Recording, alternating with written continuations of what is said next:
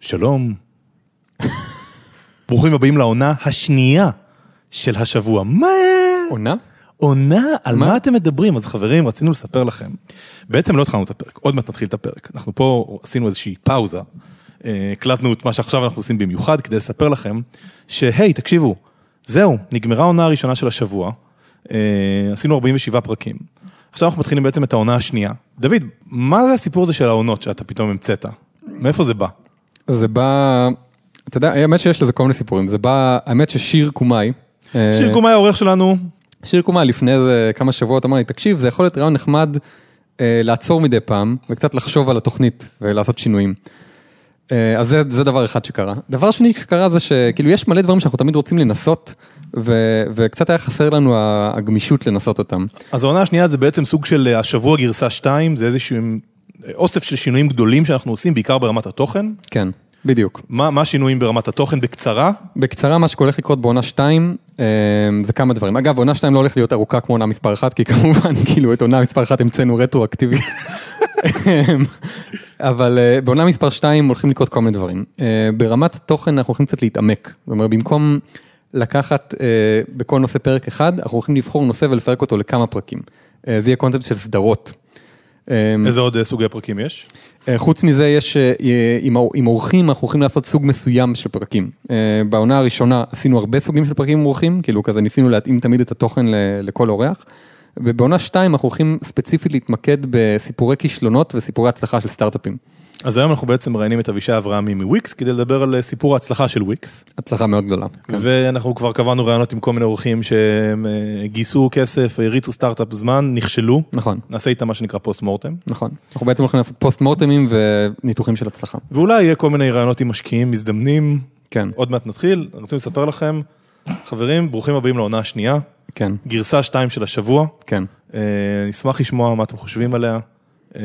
ככל שהיא תתקדם, ויאללה, הפרק מתחיל. היום פחות חם, נכון? היום פחות חם? אם זה פחות חם, אז זה עדיין... אנחנו במקום מאוד מאוד מסובך, כן. שלום וברוכים הבאים להשבוע, פודקאסט שבועי על סטארט-אפים בעברית, מאת דוד קץ ואיתן לויט, ואיתנו היום באולפן אבישי אברהמי מוויקס. מה המצב אבישי? הכל מצוין, איך אצלכם? ברוך השם, איך הולך דוד? ברוך השם. ברוך השם. ברוך הביטים. ברוך הביטים. כן. איך הולך, דוד? הכל מעולה, אני שמח שאנחנו עושים את הפרק הזה. מעולה, אבישי אברהמי מ-wix.com. קודם כל, אני חייב להגיד שזה לא באמת במקרה. היה לי תחושה שזה 3,000 איש. אחרי שאתם ביקשתם את זה בתוכנית, פנו אליי וביקשו שאני אבוא לפה. אוקיי? וחלק כמה היו חברים של 3,000 איש המקוריים, זאת אומרת, זה גדל, המשיך לגדול. באיזשהו שלב היה לי כמעט באוטו-רספונדר, כבר אמרתי, כן, תעזבו אותי. אז תודה רבה לכל מי שאמר לאבישי לבוא לתוכנית, זה היה מעולה. למי שלא מכיר, וויקס, לדעתי, אחד מסיפורי ההצלחה הכי גדולים של התעשייה הישראלית. של התעשייה הישראלית, של הסטארט-אפים, חברה שהנפיקה לבורסה, היום בשווי של 1.1 מיליארד דולר, למעלה מ1,000 עובדים, הכנסות של סדר גודל 240 מיליון דולר בשנה, גייסתם לפני שהנפקתם בבורסה 50 מיליון דולר, חברה שקמה ב-2006, נכון? זה לפני 9 שנים. בעצם מה שוויקס עושה, זה מאפשרת לאנשים לקבל אתר אינטרנט שנראה מדהים, ושהם לא צריכים לדעת לבנות אתרים בעצמם, מה שנקרא סייט בילדר. מי היה מאמין שזה ביזנס כזה מטורף? אני גדלתי על גיאוסיטיז, אתה יודע?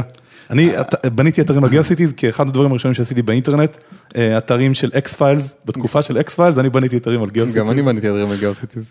אז הנקודה היא שמאז גיאוסיטיז, ובעצם לפני וויקס לא היה באמת הרבה חידוש. וגיאוסיטיז זה מה, ב-98. כנראה, כן. וכנראה שבאינטרנט, אם אתה לא מחדש משהו ב10 שנים, אז כנראה שיש מקום להרבה הרבה חידוש.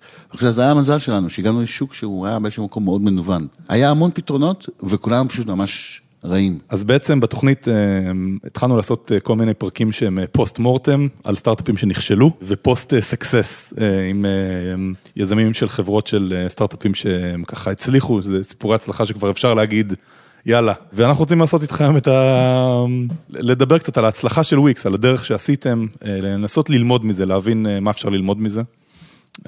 זהו. בדיוק, המטרה שלנו זה שכמה שיותר אנשים ישמעו את הסיפור של מאחורי הקלעים על הבנייה של וויקס. אנחנו הולכים לנסות לעשות את זה דרך מיילסטונים עסקיים סביב גיוסים, זה ניסוי שאנחנו עושים בפרק הזה. סוג של פורמט. אני חייב להגיד שזה לא בגלל שאנחנו חושבים שגיוס זה המטריקה הכי מעניינת לחברה, אבל גיוסים נוטה להיות זמן שחברה חושבת המון על איך לנסח את עצמה ולמה ומה המטרות הבאות ואיך, ובגלל זה אנחנו מנסים להיצמד לזה, כי אנחנו מניחים שבעבר חשבת במובנים האלה, אז זה ממש מביא אותי לשאלה הראשונה, שזה, כשהקמת את וויקס, אולי שהגעת לגיוס הראשון, אולי תספר לנו איך היה הגיוס הראשון, ומה הייתה התזה, כאילו, למה להשקיע בך בעצם, ואם אתה יכול לנסות לחזור כמה שיותר לאבישי של פעם, כזה, איך זה היה נראה? אני חושב שהתזה, זה סיפור קצת מצחיק, כי בהתחלה התחלנו לגייס על חברה אחרת, שעושה משהו בעולם של פייל שיירינג, שזה בעצם שונה לגמרי. ואז לקחנו בהתחלה, ישבנו אני וגיג, ישבנו על איזה 17 רעיונות, מתוך 50, שחשבנו על דברים מעניינים, ואז מתוך ה-17 האלה לקחנו 2, וויקס הייתה מקום שני, לא מקום ראשון. מקום ראשון היה פייל שיירינג. זה משהו בנושא של פייל שיירינג, זה גם מזכיר דרופבוקס, עם עוד כמה טוויסטים, אבל אני חושב שיצאנו מזל, כי אחד, לא הייתי רוצה להתחבר בדרופבוקס, החבר'ה הם ממש יודעים מה הם עושים, הם חבר'ה סופר מקצוענים, ושתיים, יצא וויקס בסוף, אז זה יצא טוב, אבל אנחנו הגייסנו בהתחלה את הכסף על הפייל שיירינג, ואחרי כמה זמן חזר המשקיע, אמרנו, תקשיבו, לא בא לנו על זה יותר, חושבים שהרעיון השני יותר טוב. כמה גייסתם על הפייל שיירינג, אז אם אתה זוכר? התחלנו לגייס, והיינו בעצם, לדעתי, באזור ה-600,000, בצורה על וויקס, סך הכל גייסנו 1.2. אז בוא ניכנס לרגע הזה, הוא מעניין, כאילו, איך החלטתם לעזוב את הפייל שיירינג ולעבור לוויקס בעצם? אני חושב שהדבר העיקרי, היה ששתינו ברור שיש שם עולם שלם של מה הדברים, ואז פתאום הצלחנו להבין שבפייל שיירינג, המודל העסקי הוא יותר מורכב, ופתאום על הקונספט של וויקס, היה לנו ברור שאפשר להוסיף שם כמה פיצ'רים שיכולים לפרט את זה, להיות משהו חדש לחלוטין, שהוא לא רק קונטנט בילדר, הוא הרבה יותר מזה. וברגע שהבנו את זה, אמרנו, וואלה, זה יותר מעניין. זה יכול להיות משהו הרבה יותר מגניב לעשות, שגם מדבר אלינו יותר. דרך אגב, עד היום לא אספנו אף אחד מהפיצ'רים האלה. לא אספתם אותם. את הפיצ'רים שהם שכנעו אתכם לעבור לוויקס. כאילו הסתכלתם על התחום הזה של הסייד בילדרים ואמרתם, וואי, ממש חסר שם כמה דברים? הסתכלנו על התחום של איך בונים תוכן, אנשים פרטיים. והיה לנו ברור שיש מקום מאוד מעניין שלא נגעו בו, כמה מקומות מאוד מעניינים שלא נגעו בו. ואז אמרנו, רגע, כל אחד המקומות האלו הוא מדהים. מה למשל, אתה יכול כזה, אם אתה זוכר? למשל, שאלה מאוד חשובה, זה איך אוסף לאנשים יכולים לייצר משהו יחד. אוקיי? או מה הגבול שאנשים יכולים לפתח. דברים. אז לא סוף לדברים, אני לא רוצה להגיד אותם, כי לפחות חלק מהם אנחנו הולכים לעשות, אני מקווה שהשנה. כן. אבל אני אומר את זה כבר 8 שנים. אז יכול להיות שלא. אז הבנתם שיש כל מיני קשיים במודלים העסקיים של הפייל שיירינג, ובמקביל... שזה קשיים חוקיים, זאת אומרת, בישראל יותר קשה... ישראל זו מדינה מאוד לא כיפית להתעסק במדיה, אוקיי? אם נסתכל מעשית, כן? נטפליקס הוא לא חוקי בישראל. לא רק לא חוקי להשתמש בנטפליקס, זה גם לא לבנות אותו בישראל. מעניין. ויש עוד הרבה, פנדורה וכולם, לא רק שחסומים, גם יש פה המון מגבלות, המון חוקים, ונורא קל לממשלה לעצור. זאת אומרת, אני חושב שהנזק של דבר כזה, מדינת ישראל, לא יודע, 20 שנה האחרונות היה בטח 50 מיליארד דולר, כן? בגלל חברות שלא נבנו. כן, בגלל חברות שלא נבנו, בגלל אלה שלא נוצר, בגלל שלא ידעו מה יש בעצם באינטרנט. רוב, עד עכשיו, ממש עד עכשיו, עד כמה שנים האחרונות, רוב הדברים הגדולים שקורו בעולם, היו מדיה רילייטד. אוקיי? זה מיוטיוב לפנדורה לנטפליקס, עוד עשרות דברים אחרים שסביב לזה. כולם יכולים להתחיל לקרות מישראל. הבנתי. אז מה שאני מבין לך זה שבעצם קרו שתי דברים במקביל, אחד זה שהפייל שיירינג נתקלתם בהמון קשיים, רגולטוריים, חוקיים, המודלים העסקיים היו קשים, ובמקביל הבנתם שיש לכם כמה רעיונות על דברים שצריכים לקרות בעולם היצירת תוכן, שממש אדירים, שהם שכנעו אתכם לעבור לוויקס.com. נכון, במקביל לזה אורית שהייתה, שאשתי לשעבר היום, גם שמה לב שנדב, אח שלי, עובד על פלטפורמה מאוד דומה לכמה דברים שדיברנו עליהם. ובעצם ככה ישבנו ויצרנו סיטואציה שפתאום חיברנו את מה שאני וגיג עשינו עם מה שנדב עשה ונוצר וויקס. ואז הייתם צריכים לגייס עוד כסף? או ש... לא, גייסנו 1.2 מיליון, אם אני זוכר נכון. אל תפוס אותי ב100,000, אבל באיזשהו באזור הזה. וזהו, התחלנו לצאת הדרך. אוקיי. 3 שותפים. 3 שותפים. אתה אחיך ועוד שותף. נכון. שלישי. נכון. אז מה היה המוצר הראשון של וויקס בעצם?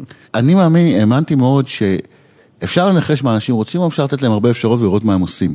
אני יותר מעדיף את אופציה 2. אז עשינו מה שאף אחד לא עושה, עשינו רליס לוויקס על 10 סגמנט אפשרויות שונות.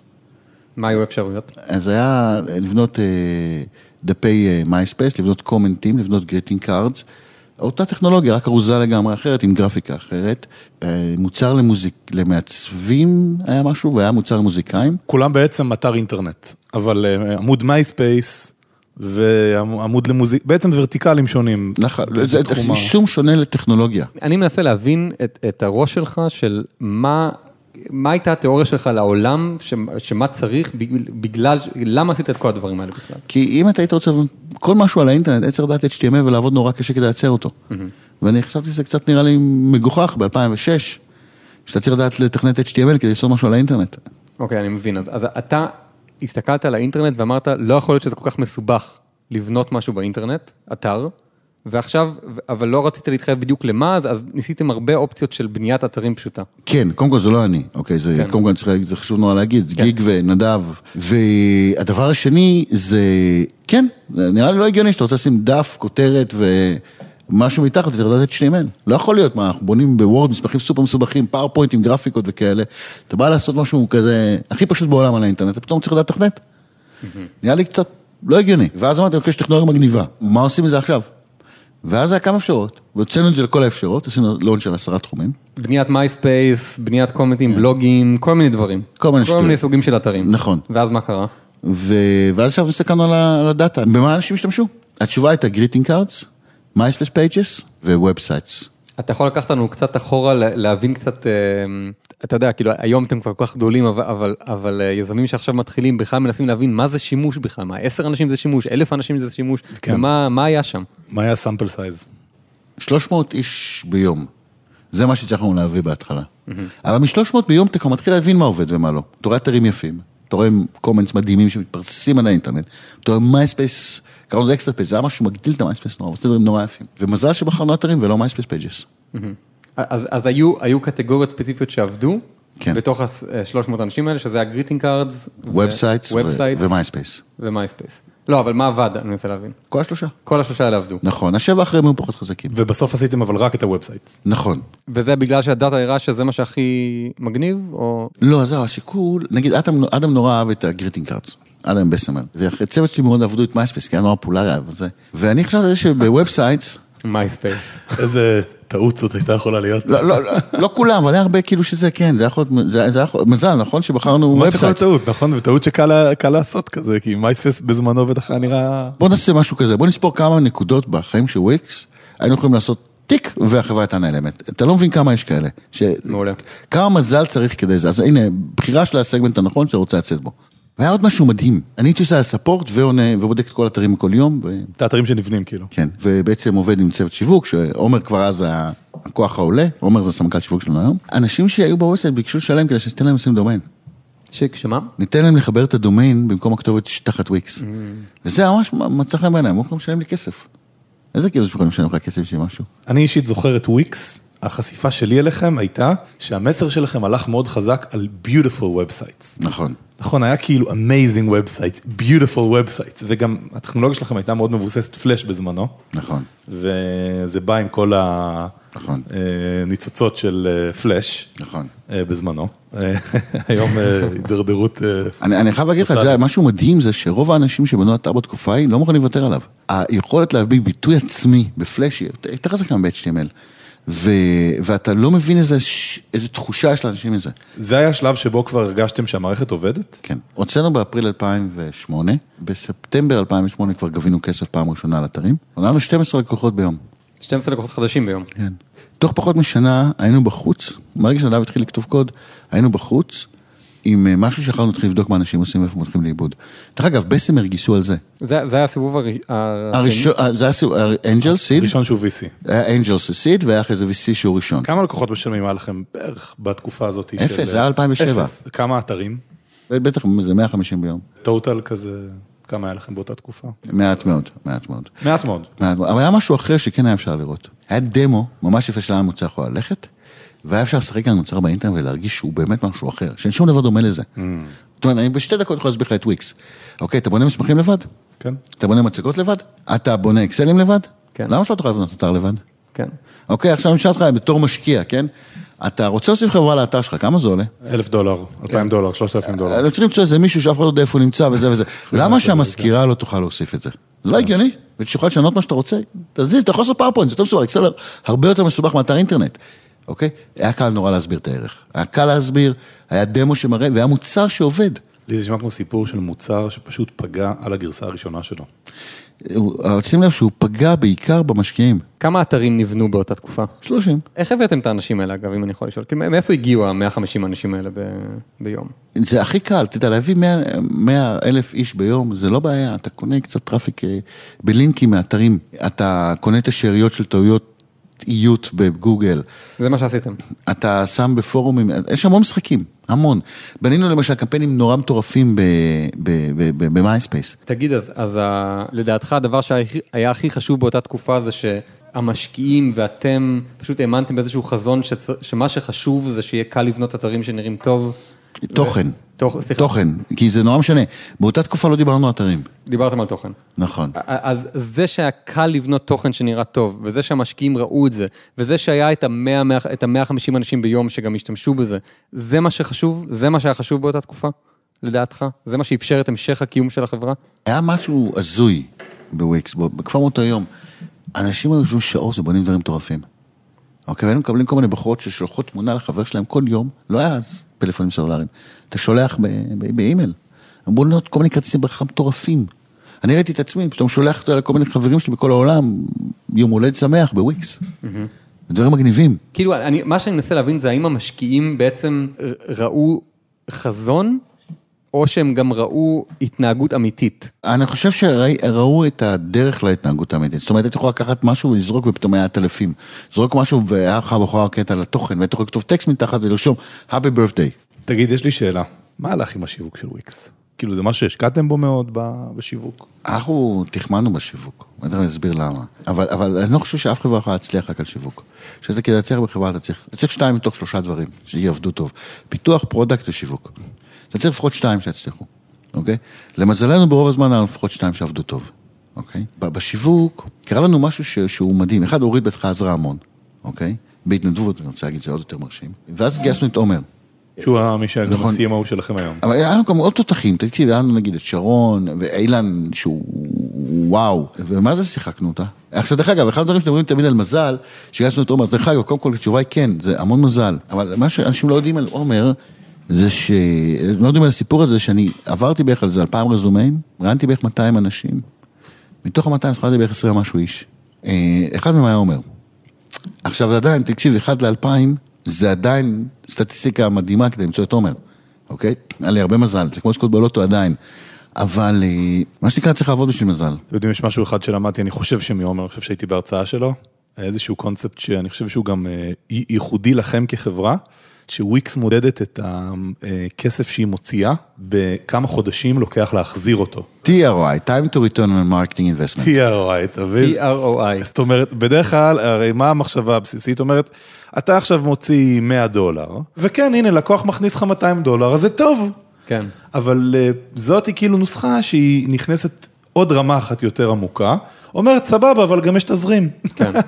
ובסופו של דבר, אם זה חוזר תוך 3 חודשים או תוך 5 חודשים, זה אומר שאתה יכול לעשות משמעותית, לדחוף יותר... אבל זה משהו יותר מעניין פה, אז תחשוב, יש תשובה מתמטית לשאלה הגדולה, כמה כסף להוציא כל חודש על שיווק, אוקיי? בוא אני אתן לך דוגמה, אוקיי? יש לך עכשיו $1,000,000, כמה אתה מוציא כל חודש לשיווק? אז אני רוצה להגיד לך, אם אתה יודע מה TROI שלך, אתה יודע מדויק, אם הוא 6 חודשים, אתה מוציא 1,000,000 חלק 6. נגמר? נכון. עכשיו, זה לא באמת מדויק, כי יש לך TROI, הוא בדרך כלל לא ליניארי, אז אתה יכול להוציא קצת יותר, אתה יכול להוציא כנראה 1,000,000 חלק 4.5, אוקיי? וכי זה לא ליניארי העלייה של ה-TROI, אבל ותחשוב, זה מדהים, וזה אומר שזה המהירות האופטימלית של החברה שלך לגדול. בעצם ככל שה-TROI הוא יותר קצר, הסקייל-אפ יכול להיות יותר מהיר. נכון, ולכן דרך אגב, חברה עם TROI של 18 חודשים, חברה עם TROI של 6 חודשים. ומה הוא היה אצלכם? באיזה תקופה? בוא תספר לנו, איך הוא השתנה לאורך הזמן? בהתחלה הוא היה 1. מתי התחלתם למדוד אותו בכלל? מההתחלה. מהקטע הזה, שבו בעצם גייסתם את ה-Round A, והתחלתם להביא יוזרים, כנראה קצב גובר והולך. כן. איך זה היה נראה בתקופה הזאת? זאת אומרת, מה אז היה רוב הדברים שהעסיקו אותך בראש בתור המנכ"ל של החברה? זוועה. זוועה. ואני אסביר למה. מצחיק, זה נשמע לי דווקא מצב שהרבה אנשים רוצים להגיע אליו, הרבה יזמים. איזה שנה זה? רק שאני אבין את הקונטקסט. זהו, זה היה שנת 2008. זה הלימן שוק. זה היה ספטמבר 2008. אתם זוכרים מה קרה בספטמבר 2008? העולם התמוטט. אתה יכול להסביר לנו מה היו, נגיד, המטריקות העסקיות, נגיד, בספטמבר 2008, ביחס לנגיד שנה לפני? התחלנו לגבר כמה חודשים כסף, וראינו שזה גודל, היינו ב-12 פרימיום ליום. 12 פרימיום ליום מייצגים $120. תוספת ביום. תוספת של מנוי חודשי ביום. אם אתה זוכר שוב, אתם מגלים שזה מצטבר נורא מהר לא מעט כסף.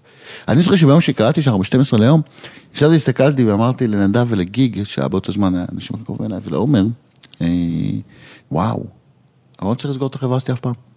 הם מסתכלו כמו שאני מפגר, כי מה זה $120 ליום? $120 ליום, כפול 365, כפול זה, כפול זה, כפול זה, פתאום יוצא מלא כסף. שהקטע הזה שזה לא אינטואיטיבי, כי זה נשמע לך כמו, זה כולה 12 לקוחות שמשלמים $10 בחודש, $10, אבל זה לא $10, זה $10 בחודש. והם כל הזמן מצטרפים, וזה כמו ריבית דריבית כזה, זה משהו שהסייקי האנושי זה לא אינטואיטיבי, הדבר הזה. אני רוצה שנייה להתעכב פה על זה משהו שאני שם לב בפרק הזה, שאני שם לב שאתה מדדת ומודד אולי עדיין את הכל לפי יום. נכון? כאילו אני כזה קולט את זה מהשיחה, שהדברים שאתה אומר זה כמה הצטרפו ביום, כמה כסף ביום. כן, כנראה. לדרך אגב, עומר יגיד לך שעושה את זה לפי שעה. כי אני פעם, עומר ואני דיברנו על משהו בשיווק, אני אמרתי לו, עומר, אתה צוחק, אתה מבין כל בוקר שאתה קם, אנחנו נכנסים הנה, ומדליקים את האור, כמה זה עולה לנו? אמרנו לו, $12,500. ואז אמרתי לו, כאילו זה $12,500, אמר לי, מה זאת אומרת? אמרתי לו, אתה מדבר איתי על $300, על מה אתה מדבר איתי? אתה יכול לחסוך לי חודש אולי, בברן רייט, בכסף שרפת מזומנים, ברור שאתה עושה את זה. מה אתה בכלל שואל אותי? וזה אחד מהמדדים. אז אני כאילו רוצה שנייה להתעכב על זה, כי אני לא שמעתי את זה הרבה. רוב העסקים מודדים את עצמם לפי חודש, לפי שנה אפילו הרבה פעמים. זה אומר כאילו יש yearly revenue, monthly revenue, אבל לא ישבתי מול הרבה אנשים שמודדים את עצמם לפי יום. אז מעניין אותי לשמוע למה לפי יום, או לפי שעה אפילו, אתה אומר, זה כאילו בכלל. יש שם איזה משהו חשוב, זה אומר, היית ממליץ לאנשים למדוד את עצמם לפי יום? חד משמעית, תראה, אתה רוצה למצוא טרנד, אם אתה מנסה למצוא את הטרנד שלך במהלך החודש, שהוצאת את המוצר באוגוסט, אתה מנסה להבין כמה המחירות שקרו בסוף ספטמבר, כנראה ששנה זה לא מדד טוב. כאילו יש פה אולי עניין של קבלת החלטות מהירה, שאתה כאילו, אם אתה רוצה להתחיל להבין טרנדים ואת השיפור היומי שלך, ומה עשית אתמול ומה קרה היום, בעיקר באינטרנט שאתה יכול לשפר את עצמך ב10 דקות, יחס לגוב מגדיל למשנה פרסומת. אז כנראה שאתה רוצה למדוד ביחידות זמן האלה, ולא יותר גדולות, אלא יותר קטנות. כי זה מאפשר לך יותר שליטה. כי זה מאפשר לך לדעת מה קורה באמת. יותר קרוב אוקיי, אני מבין. על הדופק. דרך אגב, באפריל הגענו ל-86. והגעתם למצב ש80 אנשים הפכו להיות פרימיום יוזרס? 86. 86? ביום. אני היום הזה... ולא צריך יותר לסגור את החברה. לעולם לא צריך לסגור את החברה. וזה עדיין באותו סיבוב גיוס, נכון? לא גייסתם עוד כסף. לא גייסנו כסף. זה היה סיבוב ראשון, סיבוב שני, טרנד שני שאותם משקיעים הביאו לנו, ובעצם ככה זה... בעצם הגעתם לרווחיות אופרטיבית, כאילו זאת אומרת, להיות מסוגלים להריץ את החברה אחרי הסיבוב השני. כן. ומאותו יום, דרך אגב, לעולם לא נצטרך לגייס כסף. מאז כל הגיוסים היו למטרת צמיחה, יותר מהירה. נכון. כי אנחנו תמיד יכלנו, זה כמו שהיום, אנחנו, אתה יודע, רצינו להיות cashflow פוזיטיב, cashflow פוזיטיב, זה שנייה, מקטעים קצת את השיווק, נגמר.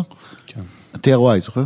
כן. היום אתם לא cashflow פוזיטיב. לא, cashflow פוזיטיב. אתם כן. הרבעון האחרון הוא cashflow פוזיטיב. בעצם מה שאתה אומר זה שהרבה מהרבעונים האחרונים אתם לא הייתם cashflow פוזיטיב, אבל מהסיבה הפשוטה שאתם פשוט עושים המון השקעות בתוך צמיחה. מ-2009, וויקס יכלה לבחור כמה כסף מכניסה וכמה כסף, ברמת ה-cashflow, איפה היא נמצאת. היכולת שלנו להזרים כסף ועד הכסף שלנו בקופה, הם כזאת שאף פעם לא נראה מתחת לאפס.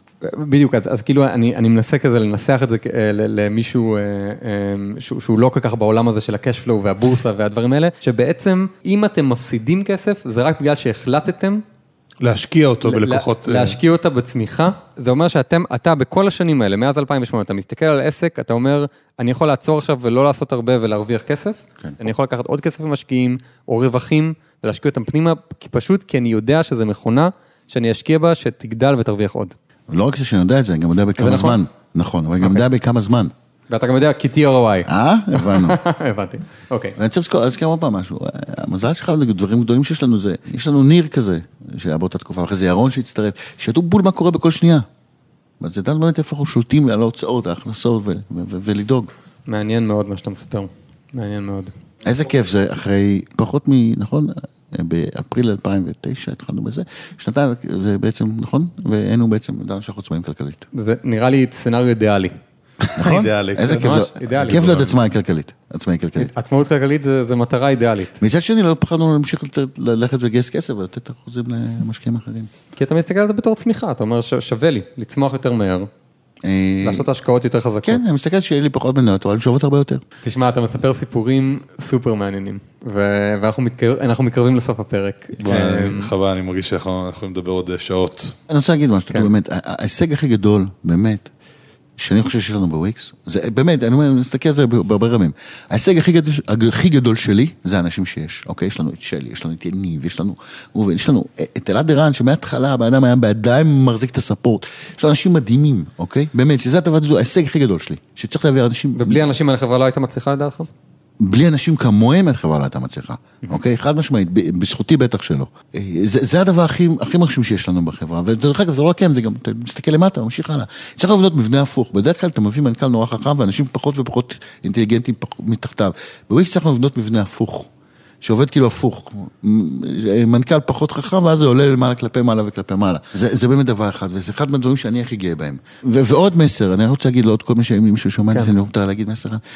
אנשים, אם יש לכם את האפשרות לבנות חברה, או למכור את החברה, ויש לזה המון שיקולים, כמה כסף יש לכם לקנות בית, לא לקנות בית, במחירים של תל אביב, אף אחד לא יכול לקנות בית, זה לא משנה.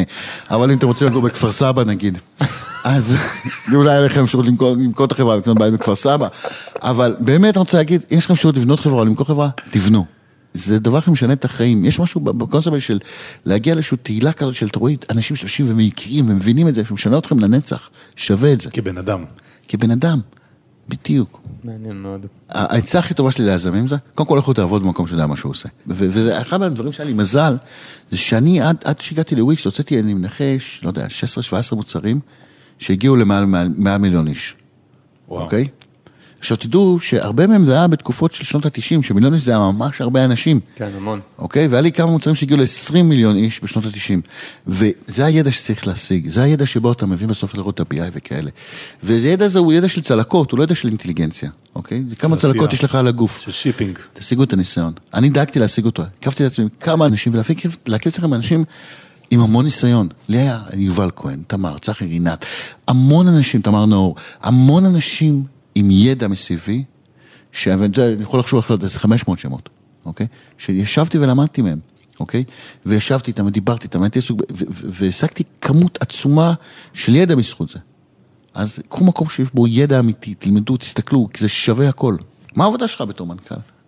באמת, בוא נראה מה העבודה הכי גדולה שלך בתור מנכ"ל. העבודה שלך בתור מנכ"ל מתחלקת בסופו של דבר למצוא את האנשים הכי טובים שאפשר, לגרום לזה שהם לא יתעסקו באגו של עצמם, אבל משהו טוב לחברה, נכון? ולהגיד להם לאן צריך ללכת ולקוות שאתה מצביע לכיוון הנכון. נכון? זה הדברים הכי חשובים. נצטרך לעשות את השלושה האלה. נשאר עוד דבר אחד, שזה לתת להם את הכלים שהם מסוגלים לעשות את העבודה שלהם. ומאותו רגע, אני לא הולך לים, אבל היית יכול ללכת לים. אבל אני עושה קורס קיפרים, אז אולי אני אגיע לים. מעניין מאוד. טוב, נראה לי שהגענו לסוף הפרק. too soon, אבל אתה רוצה לסכם? אתה יודע, לא יודע, אני עדיין חושב על זה, אחד מהדברים שהכי עניינו אותי, אתה יודע, אתה אמנם סיפרת לנו שזה רק 100 אנשים, ורק 12 אנשים ביום וכולי, אבל אתה יודע, אנחנו רואים הרבה סיפורים של סטארט-אפים, זה נראה כמו אחלה תוצאות להתחלה, אבל אתה יודע מה אהבתי בסיפורים שלך, שאתה עברת די מהר מהאנשים ליום, אתה התחלת לדבר על זה שהסתכלת על האתרים שהם בנו, ושהאתרים האלה היו מגניבים, ושפתאום היה 12 אנשים ביום ששילמו, אני אהבתי לשמוע את זה, אני חשבתי שזה סיפור על חברה שהיה שם את ה-utility, את ה-usefulness, את המשהו האמיתי שאנשים רוצים לעשות, ושאתה הסתכלת על זה, ושהמשקיעים הרגישו את זה, ושכולם הרגישו את זה. אבל אתה יודע כמה עבודה זה? וזה דרך אגב, הדבר הכי מעניין, אתה יודע כמה עבודה זה לגרום לזה שכולם הרגישו שזה ברור מאליו? זה באמת הרבה עבודה. וזה בדיוק הנקודה, העבודה הקשה ביותר היא לגרום לזה שכולם הרגישו שזה ברור מאליו.